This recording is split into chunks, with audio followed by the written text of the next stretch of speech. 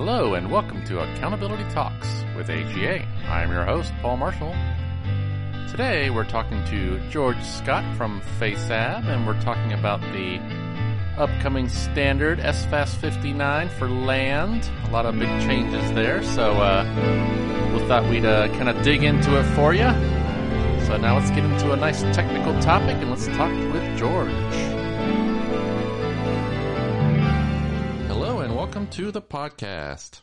Okay, so today we are talking about another great accounting topic, technical topic. We're talking about land, and no better guest for that than Mr. George Scott from FASAB. Hey, George, how you doing today? Doing great. How about you, Paul? Doing good. So, why don't we just start off, George? Just introduce yourself. What do you do? And then we'll kind of jump into the actual standard here we're going to talk about. All right. Well, thank you, Paul, and thank you for inviting me today. Let me start off with my usual disclaimer. The views expressed are my own. The board only expresses its views in official written publications after extensive due process and deliberations. Now about myself. I joined the board in 2016 and became the chair in 2019. I'm a retired partner and former regional public sector leader for Deloitte LLP.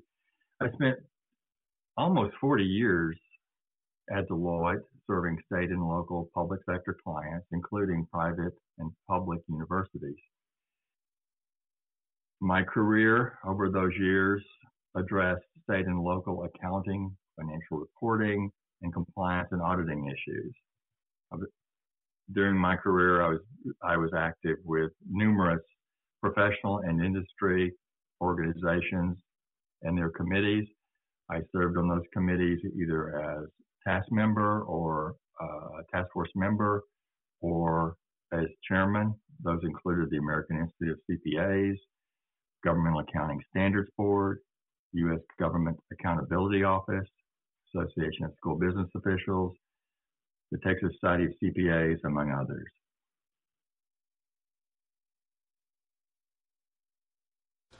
All right. Well, thank you for that. Well, so happy to have you here, and we wanted to dive into one of the newer standards, SFAS 59, the Accounting and Reporting of Government Land, because it definitely is different than how things were done before.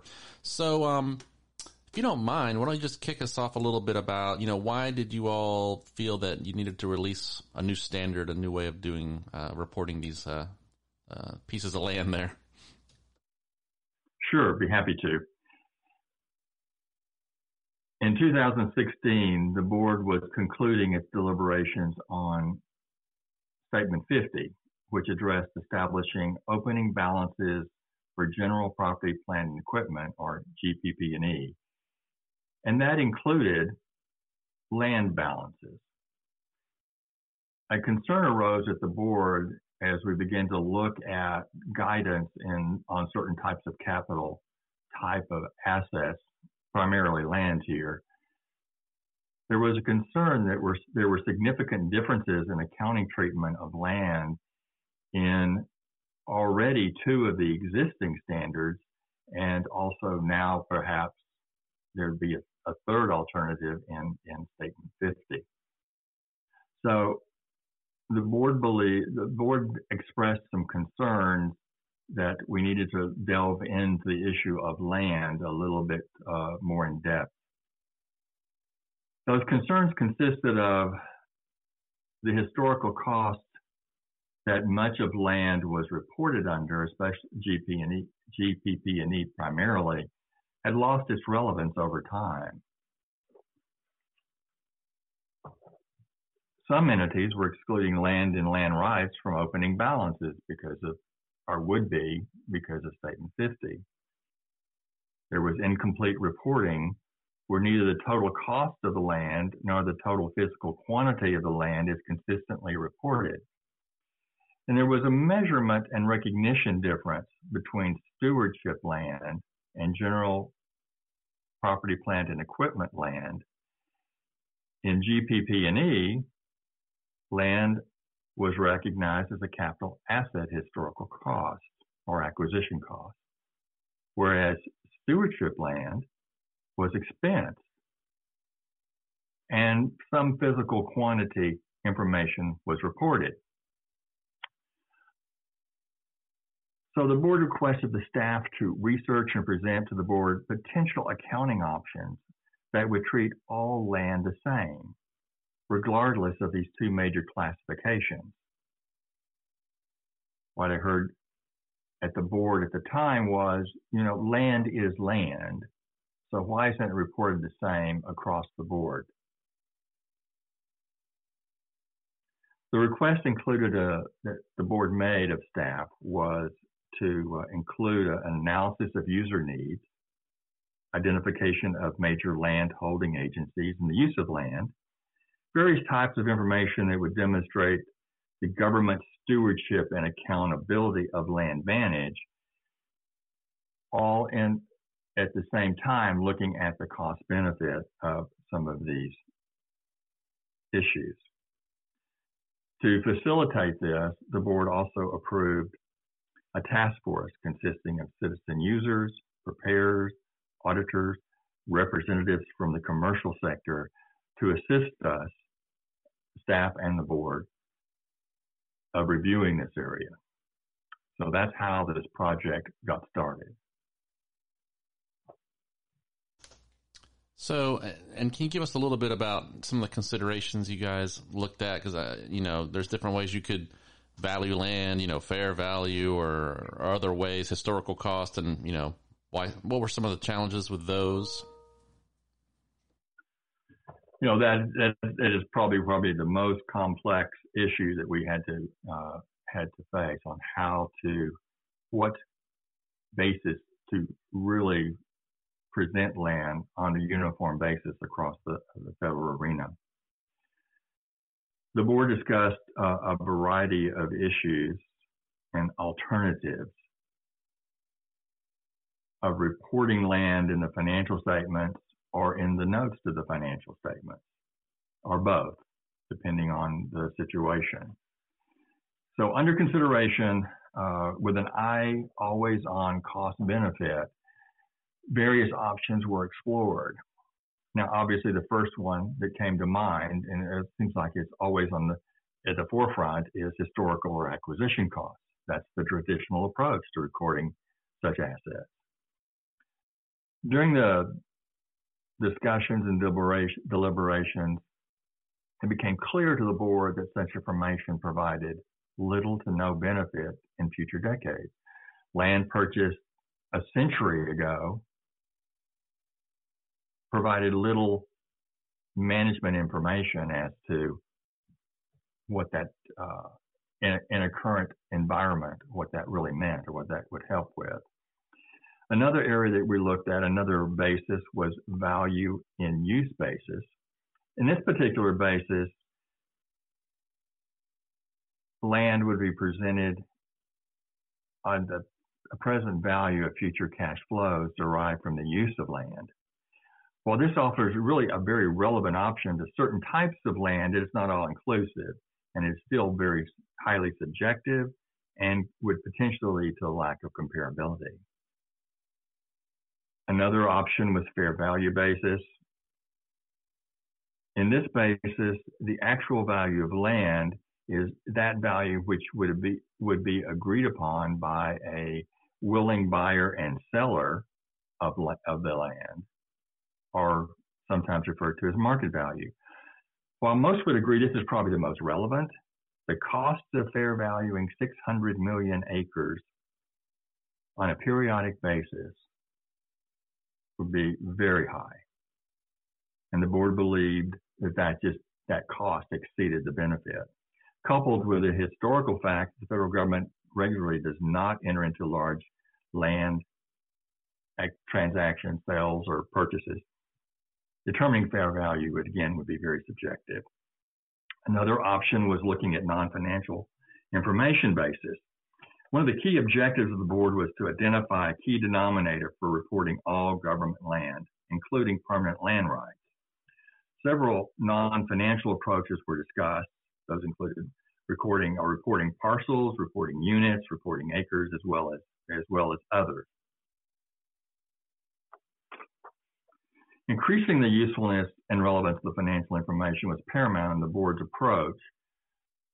So, selecting a basis that best reflected the fact that the U.S. government manages approximately 30% of all surface land in the United States was critical. The board concluded that a non-financial basis was more appropriate in this unique situation. Additionally, the estimated acreage was selected as the most transparent, understandable, and comparable non-financial measure across the federal government. This attribute would allow users to consider how land was used and how the amount of land held had changed. This also addressed both the operating performance and the stewardship objectives of reporting, as well as address cost-benefit concerns in the application.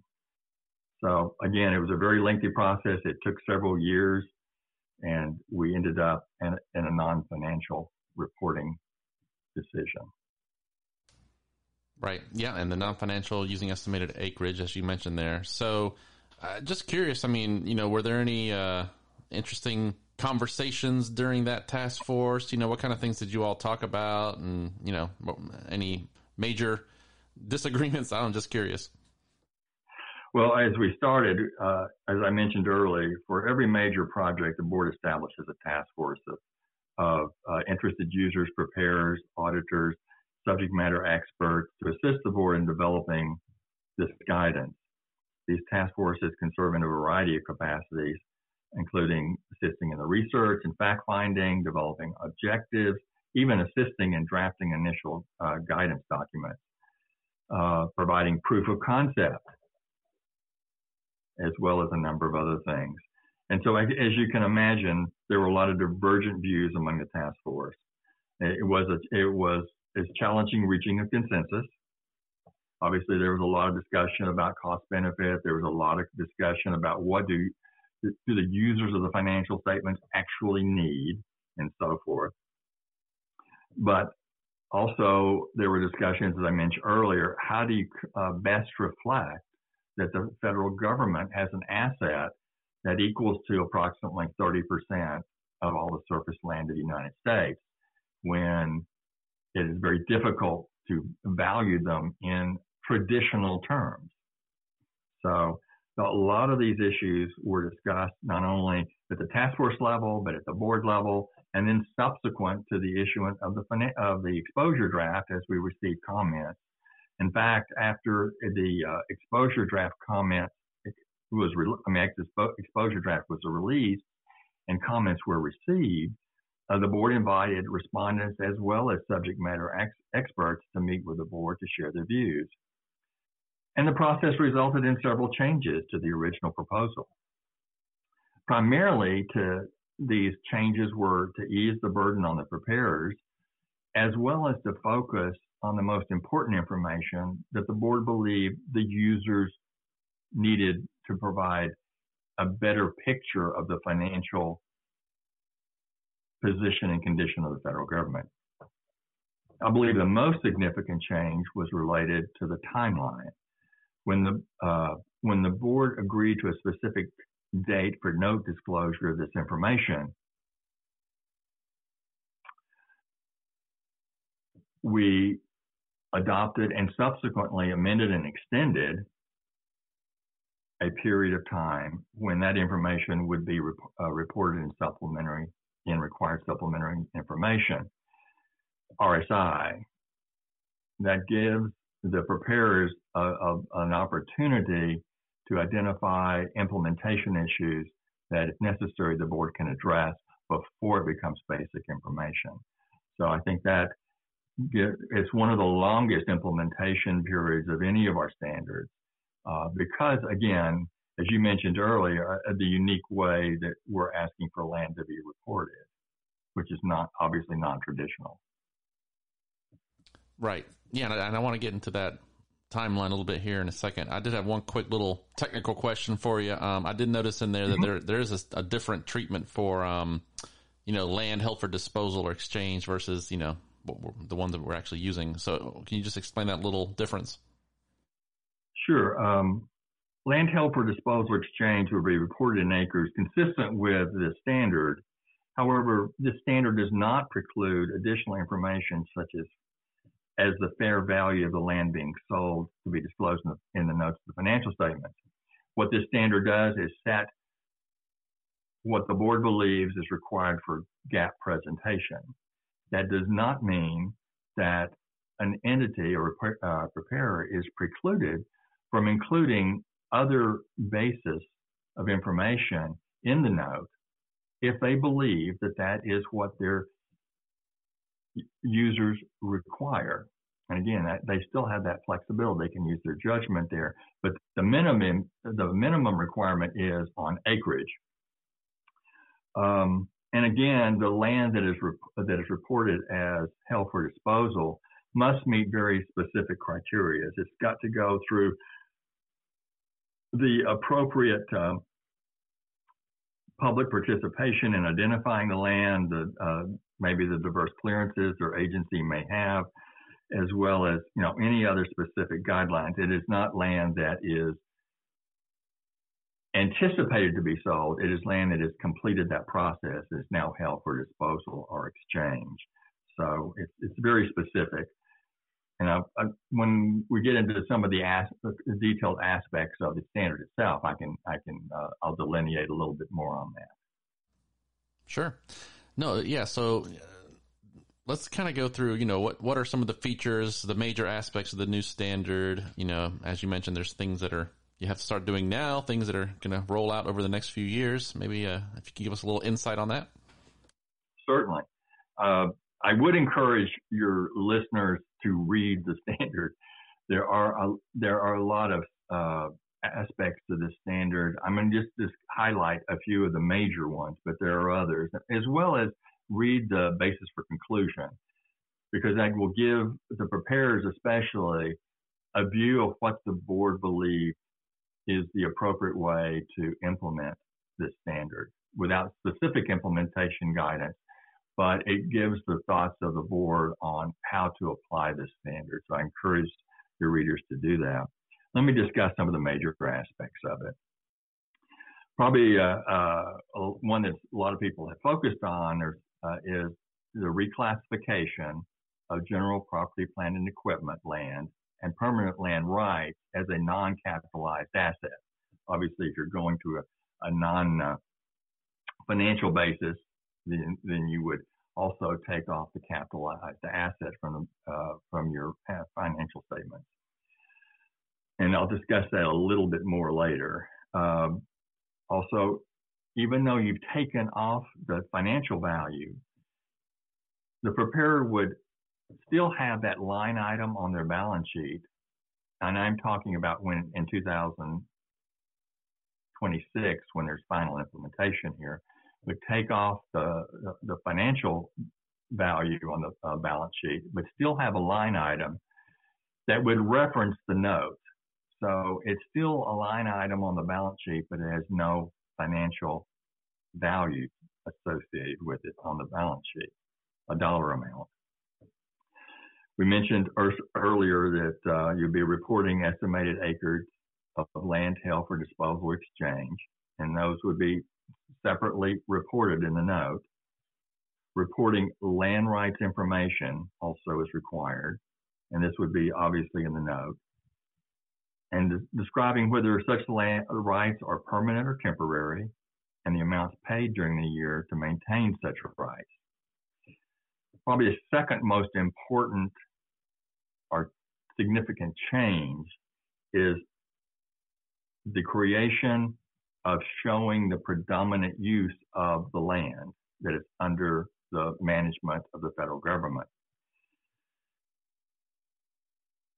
The board, after extensive discussion, identified three key areas or three subcategories that the total land should be broken up to by major classification, that being stewardship land and general property, plant, and equipment. So these subcategories describes to the users of the financial statements how the land is being used.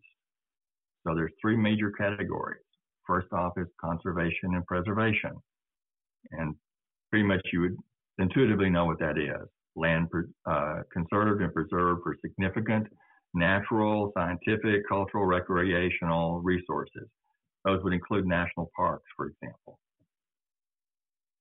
The second area is operational, and that's used for general administrative purposes.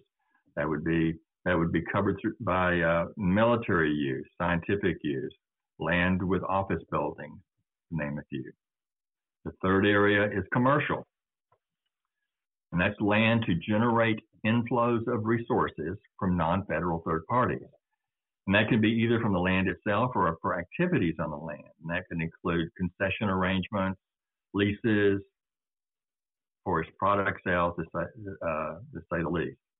So those three categories, and even though there are numerous ways you could have broken this down, these are the three primary categories.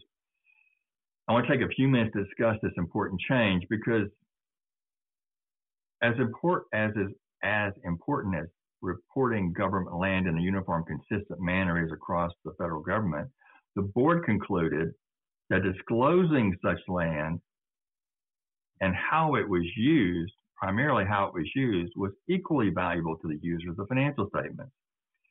In recognition of the needs of the users and impact on preparers, these three categories were identified and required.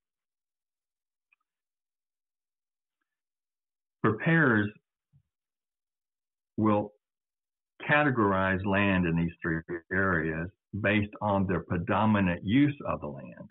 And there's a lot of flexibility in especially in the standard and described in the basis as to the aggregation and assignment criteria, which will be determined by entities management.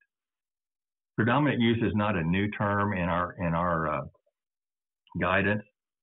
It is the major or primary use, and in this case, of the land during the reporting period. And so it may potentially change over time. But again, the board provided quite a bit of flexibility to the preparer in determining predominant use. So those are the key aspects of this standard. Obviously, there are obviously more than this, and some of these are more nuanced than I've mentioned because there are always exceptions, as everyone knows. So I would encourage people to read it carefully. All right. No, thank you for that explanation. And again, we talked about the timeline is kind of unique here. We have 4 years to kind of roll things out. And do you mind just explaining a little bit about, what are some of the next steps between now and FY26? Be happy to. Again, the board was concerned about the implementation burden on the preparers and decided that we needed to lengthen out the implementation period. So as more items, if there were implementation issues, the board could address those timely before this information became basic information in 2026 and fully covered by audit. So for fiscal years 22 and 23, preparers are required to present total acreage and acreage by predominant use as required supplemental information. During this time, the board and the staff are monitoring implementation issues. The staff has been meeting as well as training federal entities, personnel around this standard and trying to address their questions as they implement this. The staff has met with numerous agencies already, including the USDA and Forest Service, Interior, Architect of the Capitol, Energy, among others. Additionally, GAO is in the process of developing audit guidance in cooperation with the Inspector Generals on guidance on auditing total acreage and acreage by predominant use. So in 23 and 24, this process will continue. Again, the information will be in RSI. If there are issues that rise to the board's attention from the preparers and from the audit community, we will begin to address those if necessary. In 2025, the board will complete its assessment of the remaining implementation issues associated with this, and as appropriate, take action to address them before RSI transitions to the notes to the financial statements and becomes basic information in 2026. And the board has already, on our technical agenda, established a formal project that is monitoring this, and in due time, we are going to establish a new task force to also advise the board on any implementation issues too directly.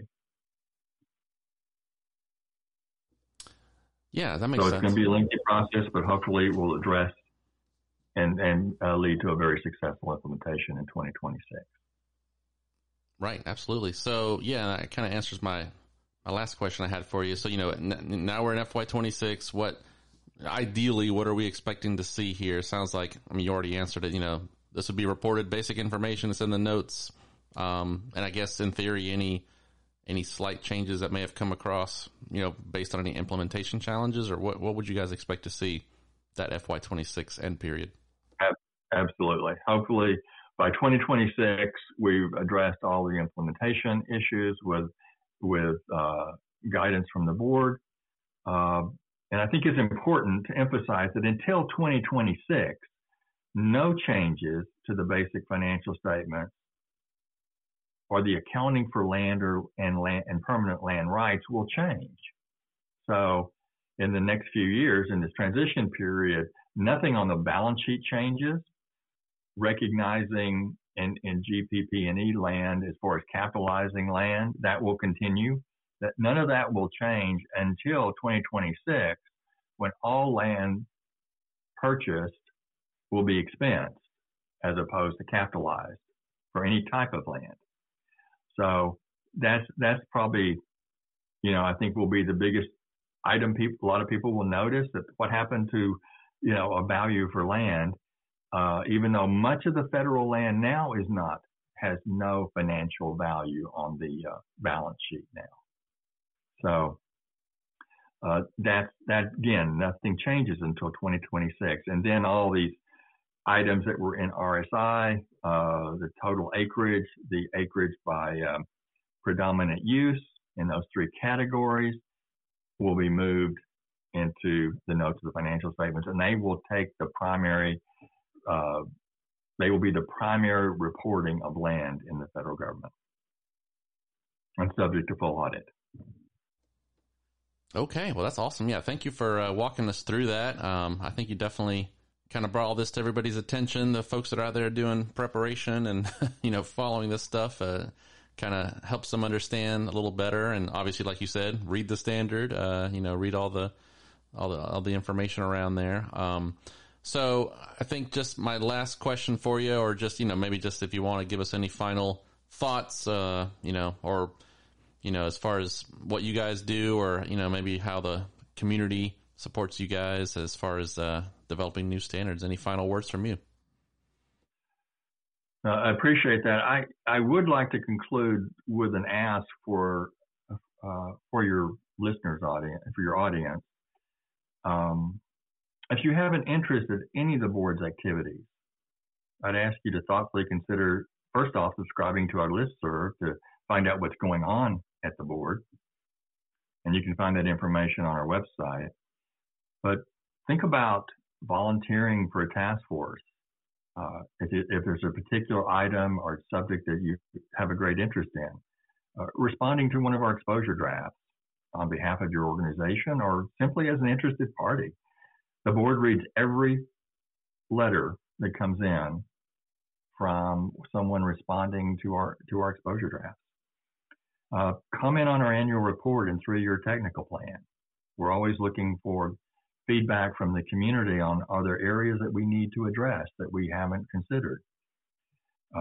And then if you have a real technical inquiry, you can easily do that through our website, and staff will review. And if the staff determines that that's something the board needs to take up for consideration, it will present to the board. I want to express my gratitude to all those that have made this board so successful. I'd like to thank the board members, our wonderful executive director, and the dedicated staff, members of the appointments panel, members of the AAPC, which is the Accounting and Auditing Policy Committee, those serving on our task forces, and all who read and respond to our requests for input. You know, your all's passion and dedication make the board's work possible. Paul, it's been a privilege. Hopefully, I've been able to share more of the background about Statement 59 with your listeners and a little bit better understanding of why we did what we did. Absolutely. Well, George, thanks again for joining us today. I appreciate your time. Thank you very much. It's been a great privilege. That's our show. Thanks for tuning in. agacgfm.org. That's where you find us. Many more podcasts on the way. Still trying to clear out my bank here, but I've got some new exciting guests coming up soon, so keep your ear out. And until that next time we meet, this is your host, Paul Marshall, signing off for Accountability Talks with AGA.